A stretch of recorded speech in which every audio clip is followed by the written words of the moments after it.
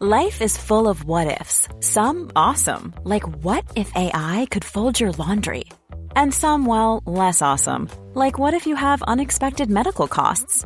United Healthcare can help get you covered with Health Protector Guard fixed indemnity insurance plans. They supplement your primary plan to help you manage out-of-pocket costs. No deductibles, no enrollment periods, and especially no more what-ifs. Visit uh1.com to find the Health Protector Guard plan for you. Ryan Reynolds here from Mint Mobile. With the price of just about everything going up during inflation, we thought we'd bring our prices down. So to help us, we brought in a reverse auctioneer, which is apparently a thing. Mint Mobile Unlimited Premium Wireless. How to get 30, 30, how to get 30, how to get 20, 20, 20, how to get 20, 20, how to get 15, 15, 15, 15, just $15 a month? Sold! Give it a try at mintmobile.com/switch. $45 up front for 3 months plus taxes and fees. Promo rate for new customers for limited time. Unlimited more than 40 gigabytes per month. Slows full terms at mintmobile.com. This is Little Atoms, a radio show about ideas and culture. With me, Neil Denny. This week, a history of civilization in blood and brick with historian David Fry and his book Walls.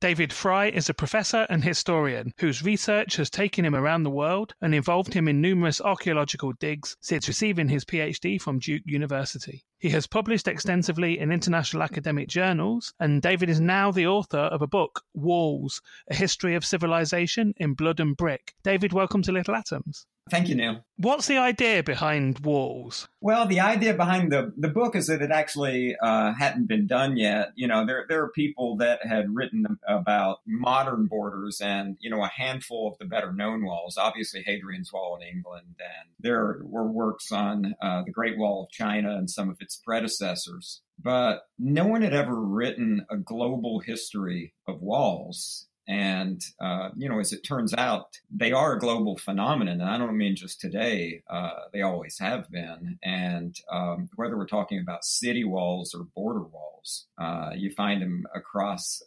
Europe and Asia, and you find them in North Africa, Central and South America. So most every continent was given to wall building at one time or another. And it occurred to me that that might be a very important thing, that you know, millions of people, hundreds of millions of people had lived behind walls, and that tens of millions of people, at the very least, had helped construct those walls. But very little attention had ever been paid to it. And so, you know, I guess the idea behind the book was to look into that and find out, you know, how did these walls help shape history, or did they? And the subtitle of the book is A History of Civilization in Blood and Brick. And, you know, the idea of civilization obviously crops up a lot through it. And so we have this sort of divide between people who are living behind walls and people who live outside the walls. And the people that are living behind the walls are basically hiding from the people on the outside. So let's talk about first who those people are, because obviously they're also people. The word civilization obviously is referring to the, you know, the city states that sort of grew up. Who was outside? Okay, well, in the book, I talk about wallers and warriors. The wallers being the people you were referring to as the insiders in, you know, the city-states. The warriors were altogether different from them. These were societies where there were no civilian occupations, and there was no concept of civilian in general. Every man was a warrior. The measure of a man was his skill in battle. And it seems that that sort of society was required in a world which faced constant insecurity, that the men were the only defense for those communities. And so they didn't apply themselves to other things. They didn't become workers. They didn't become writers and philosophers and mathematicians. They became soldiers. And in many of those societies, there wasn't even a word for soldier. The word for man sufficed. because it went without saying that every boy from a very young age was trained to withstand pain, trained to endure frightening conditions, trained to be able to fight with weapons. So that was especially, I would say, in Eurasia, that was the nature of the sort of societies that existed outside the walled world of the city-states. And those people, I mean, in a lot of cases, obviously had chosen to pursue that type of lifestyle. Obviously, within the cities, there was stratification of classes. Obviously, there was somebody who ran the place and there was slaves, but the people on the outside were not just people that had been barred from civilization. They had, to some extent, chosen to pursue that nomadic lifestyle. How did that divergence happen, do you think? Well, and I would say chose to maintain that lifestyle for a very long time. In particular, in the case of the equestrian nomadic societies of the Eurasian steppe, this proved to be a lifestyle that was apparently uniquely satisfactory to people such as the Huns and the Mongols, the Turks, and all the various subdivisions of those groups. So that, that lifestyle went unchanged for hundreds and hundreds and hundreds of years, actually, which put it in stark contrast, again, with the world of, the city-states. Let's talk about the first walls then. So at this point where people start to settle down in the first cities around Mesopotamia, you paint this vivid picture of these people frantically knowing that there's this sort of danger from the outside, from the barbarians that are always at the gate, frantically building and rebuilding walls out of mud, almost pointlessly, because they just erode away anytime, when there's a seasonal rain, the floods blow these walls away. Tell us about the first time these sort of defensive walls appear. Well, there were two types of defensive walls. There were the city walls, and then ultimately there were also border walls. The city walls are much older, and the first instance we know of city walls are nearly 12,000 years ago, and that was in the city of Jericho, which would be in the modern country of Jordan. As far as border walls go, now they come much later.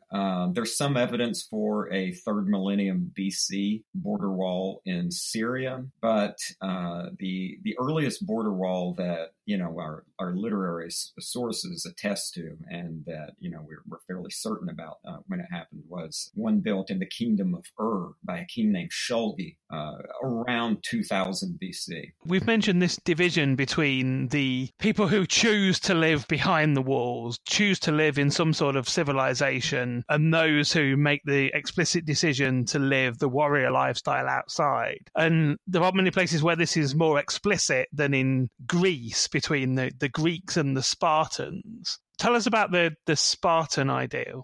The Spartans were very nearly unique in the ancient world. In antiquity, a city was a thing with walls. And in fact, you find that in Greece, but you also find that in China and Egypt. In Egypt, the hieroglyphic symbol for a wall, for a city, was a wall with a crossroads inside. The Spartans refused to wall their city, and it was a matter of principle for them. They felt that walls, and in fact the sort of civilized lifestyle that flourished inside walls, they felt that sapped them of would sap them of their virility. And so, whenever a group of Spartan soldiers would be marching past a walled city, they would look at it and sort of scoff. And they had this joke that they repeatedly made, what sort of women live in there? Referring not to the women inside the city, but to the men who they felt had been made effeminate by a walled lifestyle. So the Spartans refused to wall their city and instead felt that they should be defended by walls of men. But in order to do that, they had to radically remake their society. They had to adopt something closer to the barbarian lifestyle, where they rejected, what they regarded as the luxuries and the superfluous arts of civilization, and instead deliberately lived a rougher lifestyle, wearing fewer clothes and, becoming accustomed to dark and cold and hunger and, less fine foods and the like. And it was all part of this toughening process that enabled them to defend their city with walls of men. So they really stood out in the Greek world for that decision. Now, that being said, they were unusual in that they actually acted on that impulse. The impulse itself, or the belief that walls and civilization softened people, didn't originate with the Spartans. It was a very old idea. And certainly you see traces of it in the Old Testament, and you see it in the Gilgamesh epic. So what really made them stood out was being willing to walk the walk rather than merely talk the talk, as they say. All of these early societies, the original civilization growing in the Fertile Crescent, the old cities in Mesopotamia, Greece, and indeed Rome, all have in common is their proximity to the enormous Eurasian steppe, which is this, wasteland that's in the main occupied by these barbarian hordes. And right at the far side of that, as you've already have alluded to, is China. Now, everybody's heard of the Great Wall, but the Great Wall is just one of many defensive walls that were built up over the years in China. What was earlier walls there like? So, wall building in China is very old, as it is in other parts of the world. Going back to the third millennium BC, they're building walls even around their villages. And these walls, which were made of tamped earth, could be as much as 80 feet wide. 80 feet wide walls, Lord knows they expected to be used against them, at that time. But so city walls were with the Chinese from the start. And as early as 800 BC, we have sources indicating that the first border walls are being constructed by smaller Chinese states. Now, that's before there is a single Chinese state, and that China as an empire, as a single state, is formed in the late 3rd century BC, really, by their first emperor. And that is coincident with the building of the first of what you might call the Great Walls. In Chinese history, it's known as the Long Wall. And it was at least 1,000 miles long and maybe as many as 6,000 miles long. And whereas we know that wall didn't last, it set a precedent for wall building that generations upon generations of Chinese emperors would follow. So, it was sort of the endless responsibility of peasants to be working on these walls, something they very much resented. I have to say, there's folk songs and poems that record the opinions of the Chinese peasants who were being drafted into these forced labor corvées to do all this work. And I think they would rather have been attacked by the barbarians in the end. I just wanted to talk about one figure in China at this time. That's Zhang Chen, who basically is a person that, discovered that there was, went off and journeyed into that great steppe and discovered that there was actually civilizations on the other side that were basically facing the same issues as those sort of Chinese civilizations were, and so opened up those empires to each other. Tell us more about who he was. Okay, so Zhang lived around 100 BC. So this was, the Chinese state was about a century old at the time, and certainly the Long Wall still existed. But the Long Wall had its limits, and so he went venturing into some of the wastelands outside of China, and in particular into the Taklamakan Desert. Taklamakan is a Turkish word meaning go in and you won't come out. And, I believe in India, they refer to it as the Great Sand Ocean. And, various languages have names for this desert. None of them were particularly promising. But once he is able to make it south of the desert, he discovers this world of cities that the Chinese never knew existed. And these would be what would become the Silk Road cities, Tashkent, Bukhara, Samarkand. So, they become very, almost fabled in a way. But at the time, it's stunning to the Chinese to discover that there's a world of people out there who culturally are so much like them that they too live behind walls and, have these civilian economies. And so when he finally is able to return home and, report on his discoveries to the Emperor Wu, there's a tremendous amount of excitement. Oddly enough, some of that excitement has to do with the discovery of these horses that allegedly sweat blood. And apparently that's a real thing, that those horses actually existed or perhaps still do. And, the desire to make contact with these people was so strong, though, that they ended up extending the Long Wall much further to the west so that travelers from China and eventually even armies from China, but, especially traders, would be able to, make the trip to Central Asia without having to fear the raids of the Huns. How would you like to look 5 years younger? In a clinical study, people that had volume added with Juvederm Voluma XC in the cheeks perceived themselves as looking 5 years younger at 6 months after treatment. Look younger, feel like you. Add volume for lift and contour in the cheeks with Juvederm Voluma XC. Reverse signs of aging by adding volume to smooth laugh lines with Juvederm Volure XC. For important safety information and to find a licensed specialist, visit Juvederm.com. That's JUVEDERM.com. Not for people with severe allergic reactions, allergies to lidocaine, or the proteins used in Juvederm. Common side effects include injection site redness, swelling, pain, tenderness, firmness, lumps, bumps, bruising, discoloration, or itching. There's a risk of unintentional injection into a blood vessel, which can cause vision abnormalities, blindness, stroke, temporary scabs, or scarring. Talk to a licensed specialist to find out if it's right for you. When you're ready to pop the question, the last thing you want to do is second-guess the ring. At BlueNile.com, you can design a one-of-a-kind ring with the ease and convenience of shopping online. Choose your diamond and setting. When you find the one, you'll get it delivered right to your door. Go to BlueNile.com and use promo code LISTEN to get $50 off your purchase of $500 or more. That's code LISTEN at BlueNile.com for $50 off your purchase. BlueNile.com, code LISTEN.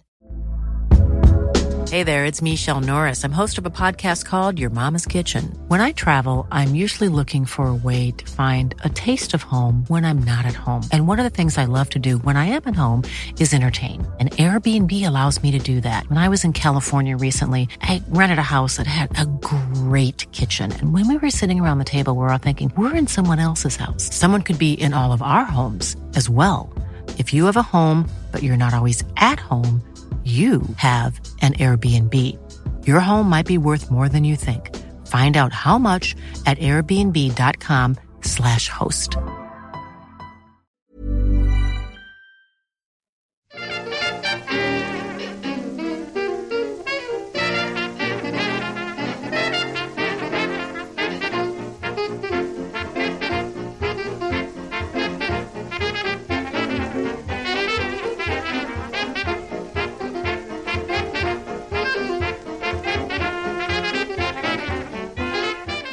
You're listening to Little Atoms. I'm Neil Denny. Today I'm talking to David Fry. We're talking about his book Walls, A History of Civilization in Blood and Brick. And David, I want to spend some time talking about the Romans and their changing attitudes over the years to defensive walls. You mentioned Hadrian's Wall. You've actually dug there yourself in your career, and it's a place that I've visited myself many times. I'm very familiar with some of the places that you've actually dug. Hadrian's Wall was one of many fortifications that the Emperor Hadrian built during his reign. Why was he so keen on the defensive walls? The question of why is one I can't actually answer. I try to be very careful as a historian not to leap too far into speculation. Our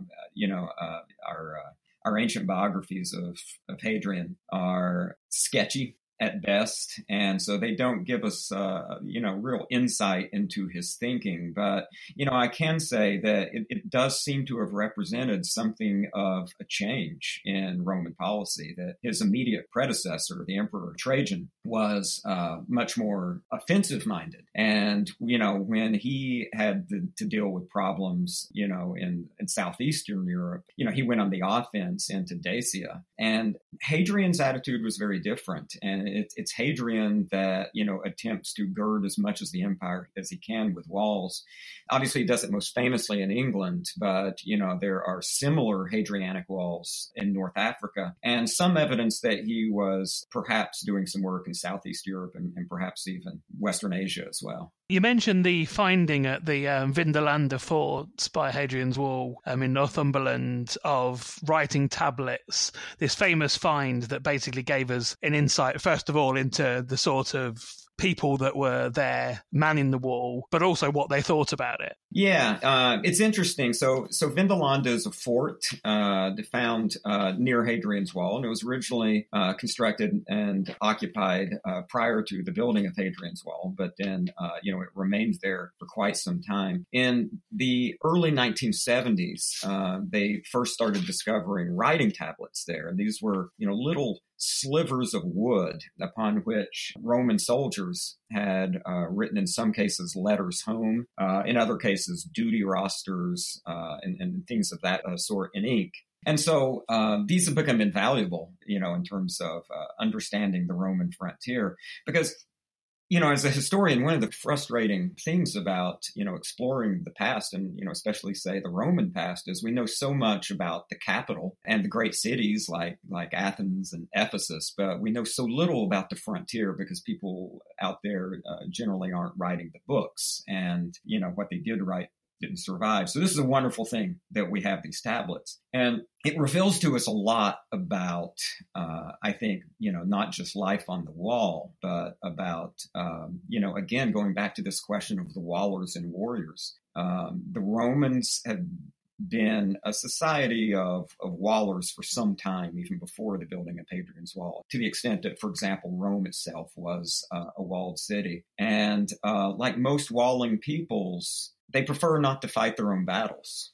They prefer to hire outsiders from warrior societies to fight for them. And that's certainly the case up at Vindolanda, where they have brought in various foreign troops from Belgium and Holland to Tungrians and Batavians to help defend the wall. But it's interesting that, they're hiring these individuals because, they come from societies which it's more normal for, a young man to become a soldier or a mercenary. And yet they arrive at the wall, and reading these letters, you can see they're already in the process of being changed, that they're becoming used to a level of organization and having workloads put on them that never would have happened back in their homeland. But they're used to standing there and for roll call and, being counted off for duty rosters. They're used to being assigned tasks like, working in a quarry or whatnot. And these sorts of things would have been very new to them. So, it's part of the process of their transformation, I think.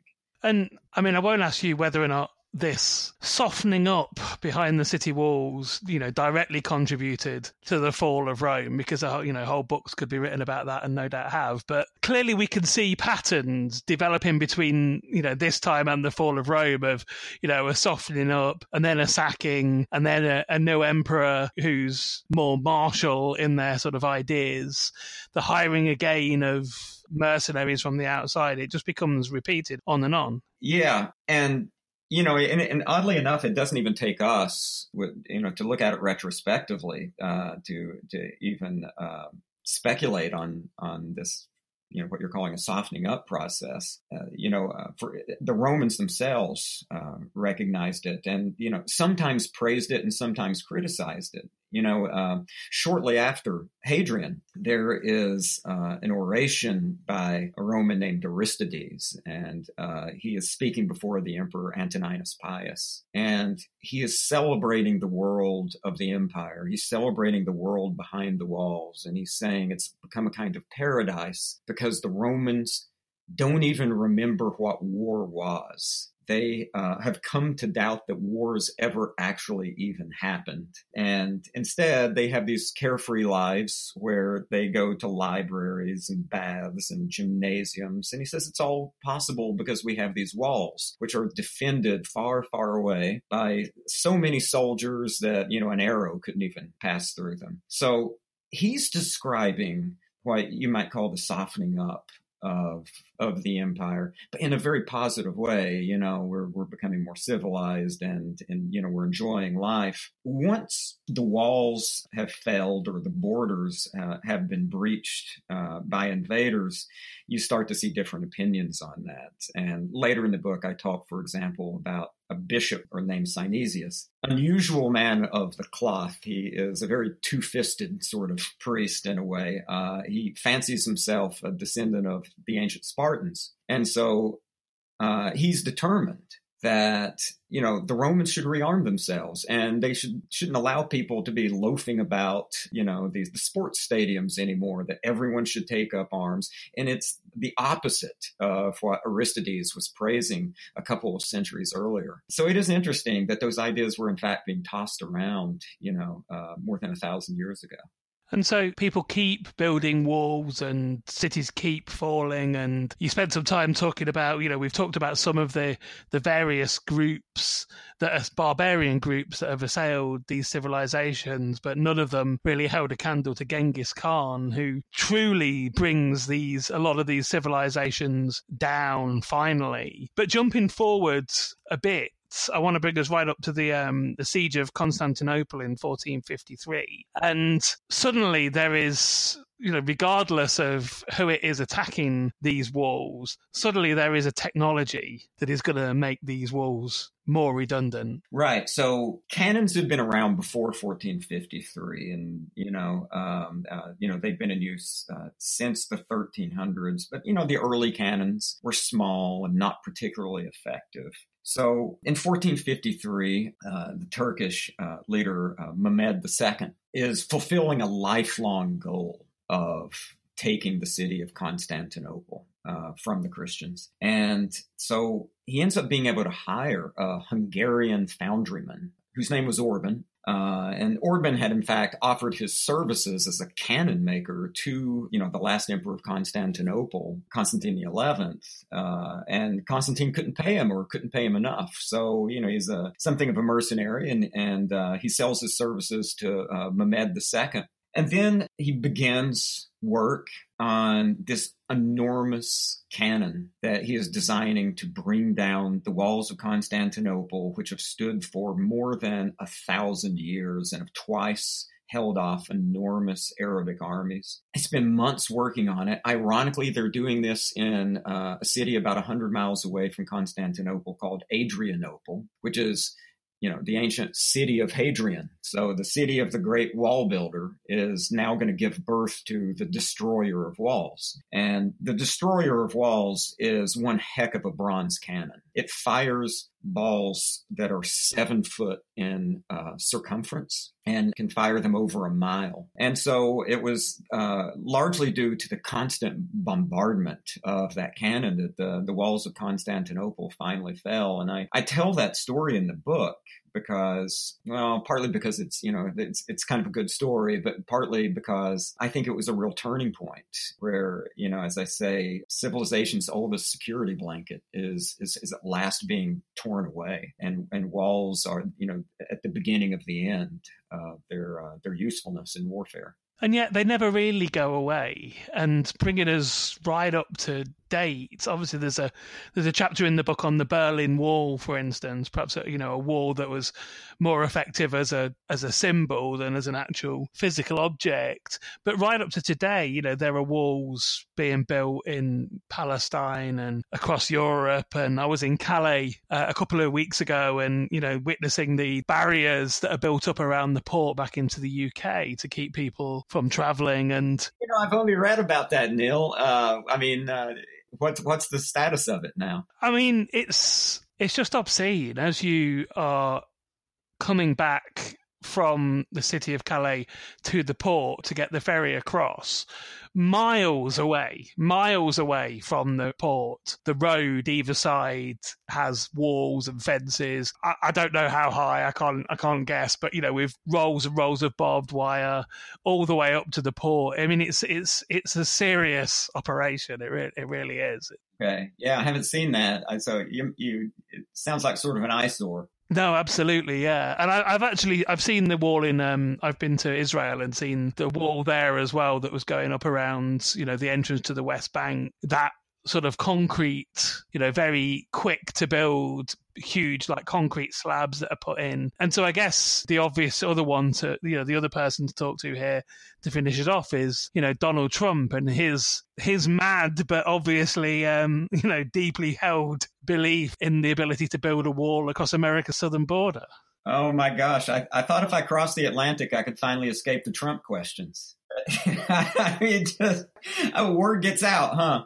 Okay. So I'll be honest. I'm not expecting that wall ever to be built. To be honest, they've started some prototypes. I don't know how closely you follow our politics over here, but he's 2 years into his term at this point, roughly, and we're holding midterm elections. And usually, I think if a president is going to carry out a major initiative, he tries to do it in the first year or year or two of his first term. And after that, things tend to slow down quite a bit. So I was a little bit surprised. It never seemed like Trump was pushing very hard for this wall once he was elected. And I know that some of his supporters viewed this as a bit of a bait and switch, but it's almost as if he waxes hot and cold on this issue. And so, now he's talking about, when to start it up again, but we don't really even know what Congress is going to look like in a few weeks. So my hunch, if I was a betting man, is that we're probably not ever going to see that wall. Well, I think that's a positive point for us to end on. So I've been talking to David Fry. We've been talking about his new book, Walls, A History of Civilization in Blood and Brick, which is out in the UK now from Faber and Faber. David, thank you so much for sharing it with me. Thank you for having me on your show, Neil. This episode of Little Atoms was produced and presented by me, Neil Denny, and was first broadcast on Resonance 104.4 FM. Little Atoms is supported by 89UP, and the podcast is hosted by Acast. Find us on iTunes, and if you like the show, please do leave us a review. You can find old interviews, new journalism and more on our website littleatoms.com. Thanks for listening.